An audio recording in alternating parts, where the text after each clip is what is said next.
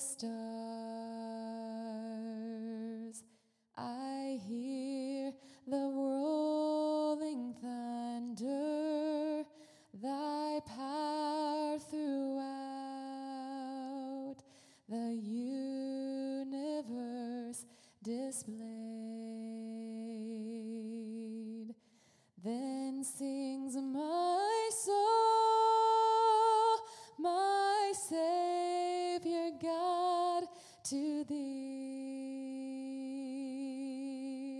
How great thou art, how great thou art. Then sings my soul, my Savior God, to thee. How great thou art, how great thou art.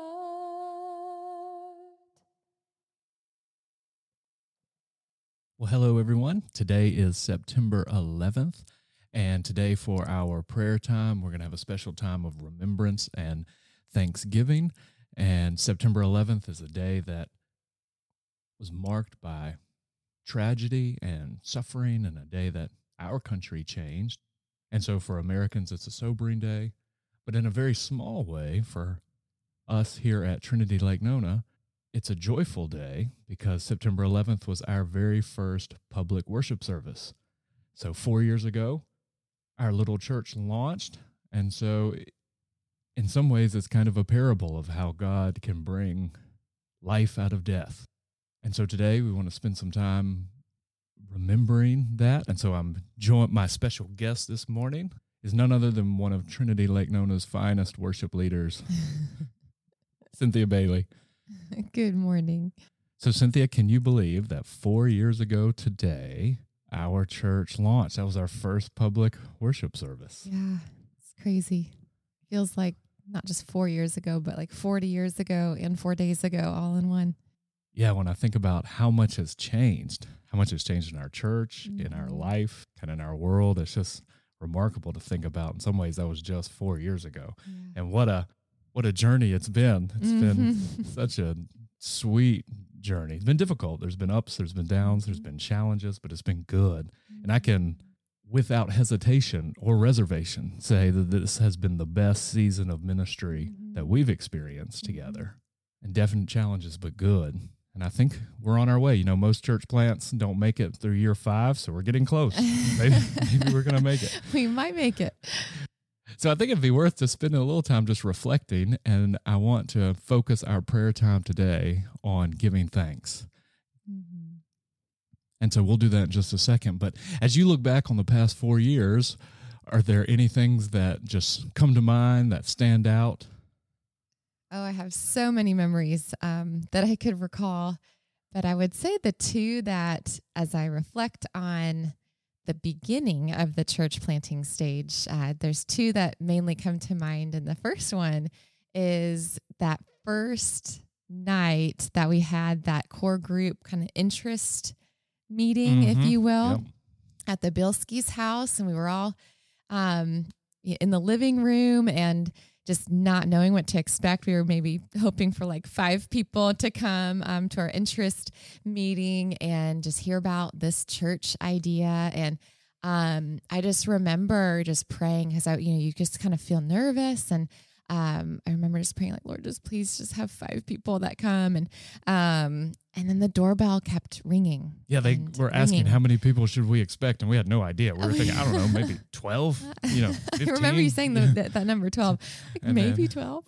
But yeah, the doorbell just kept ringing and ringing. And what was so just mind-boggling to me was like most of the people that came to the door, we didn't know them, and we didn't know they were coming, and they had heard about the church through these just seemingly random sources. And we had sent out this mailer, but most people actually didn't even they're like, oh yeah, I think we got the mailer, but that wasn't how we heard about the church or why we're here tonight. And we ended up having 52 people that night.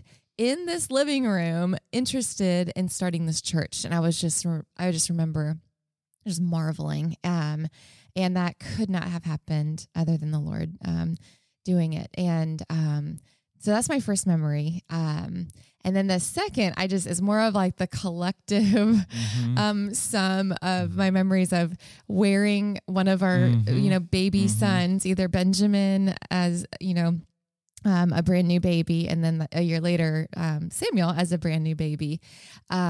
Just wearing them in a little baby carrier. They were continually strapped to either the front or the back of me, and just throwing tables around the cafeteria I wish with I had them. Pictures of you carrying around a newborn baby, pushing tables and pushing chair carts. Yeah, and mic stands and screens and projectors and but just how sweet those memories are to me, even though it was just so much work. Those are some of my fondest memories, just those sweet people helping us set up and tear down. But I will say some words that just summarize those first couple years. It's the most encouraged and excited, but just the most exposed that I have ever felt in my life. So you're just so encouraged and excited just because the Lord is just so evidently working just right before your eyes. But you feel so exposed because all your weaknesses are on display for all to see. You just are so acutely aware of your deficiencies. And that's because you don't realize how much you rely on already established systems and structures until they're gone, and you have to create them all. And so nearly every question people would ask, well, what does our church do about this? So I don't know. We don't do anything about that until we do it the first time. And so you're having to create everything from scratch. And it's exposing because there's some things you're good at, some things you're not good at. And most things you're not good at. Yeah, but it so wonderfully wakes you up to the reality of your dependence on God in all things. And so, yeah, one of the memories that I'm reminded of is on those first couple months when we didn't even have our trailer yet. And so we had the rented truck from Enterprise that had the forklift on the back, and nearly having oh my goodness, the pipe and drape cart fall on Misha and I thought, I saw my life flash before my eyes and thought, what in the world are we doing? And we're going to die out here. Oh my goodness. And so we have come a long way. We have. We have come a long way. Praise the Lord. And I'm so thankful for how far we've come and where we're going. One of the beautiful things is that in many ways it's taken turns and directions we didn't plan or anticipate. And that's good. And our desire has always been not just to plant a church, but to plant and embed our life in this community. And those steps are underway in ways that we just could never have imagined and are so thankful. And I think thankfulness is the note we will need to strike. Thankfulness is the thing that we need to work hard in this time and season to cultivate in everyone, because it's so easy to become discouraged, so easy to become cynical, so easy to become divisive. So what I thought we'd do today is we'd return to the Book of Common Prayer, and there's a litany of thanksgiving that Cranmer thought the church collectively should pray every week when they gather. And then, so we're going to pray that. So I'll lead, and then I'll take the leader position, and then you respond with the voice of the congregation with "We thank you, Lord." And then we'll have a couple focused prayers of thanksgiving from the Book of Common Prayer. One, just a general thanksgiving, and then we'll have a time where we thank the Lord for our military and first responders as we remember September 11th, and then thank the Lord for the mission of his church. Sounds wonderful. Sound good? All right, so let's begin with our litany of thanksgiving. Let us give thanks to God our Father for all of his gifts so freely bestowed upon us, for the beauty and wonder of your creation in earth and sky and sea. We thank you, Lord. For our daily food and drink, our homes and families and our friends. We thank you, Lord. For minds to think and hearts to love and hands to serve. We thank you, Lord. For health and strength to work and time to rest and worship. We thank you, Lord. For all who are patient in suffering and faithful in adversity. We thank you, Lord. For all who earnestly seek after truth and all who labor for justice. We thank you, Lord. For all that is good and gracious in the lives of men and women, reveling in the image of Christ. We thank you, Lord. for the communion of saints in all times and places. We thank you, Lord. Above all, we give you thanks for the great mercies and promises given to us in Christ Jesus our Lord. To him be praise and glory with you, O Father, and the Holy Spirit, now and forever. Amen. Amen. And now let's have a time of just general thanksgiving. So, Cynthia, we'll go through this prayer line by line. Accept, O Lord, our thanks and praise for all that you have done for us. We thank you for the splendor of the whole creation, for the beauty of this world, for the wonder of life, and for the mystery of love. We thank you for the blessing of family and friends, and for the loving care which surrounds us on every side. We thank you for setting us at tasks that demand our best efforts, and for leading us to accomplishments that satisfy and delight us. We thank you also for those disappointments and failures that lead us to acknowledge our dependence on you alone. And above all, we thank you for your Son, Jesus Christ, for the truth of his word and the example of his life, for his steadfast obedience by which he overcame temptation, for his dying through which he conquered death, and for his rising to life again, in which we are raised to the life of your kingdom. Grant us the gift of your Spirit, that we may know Christ and make him known, and through him, at all times and all places, may give thanks to you in all things. Amen. And now let's take a moment and offer thanks for our military veterans. So, Cynthia, how about you leading us in that?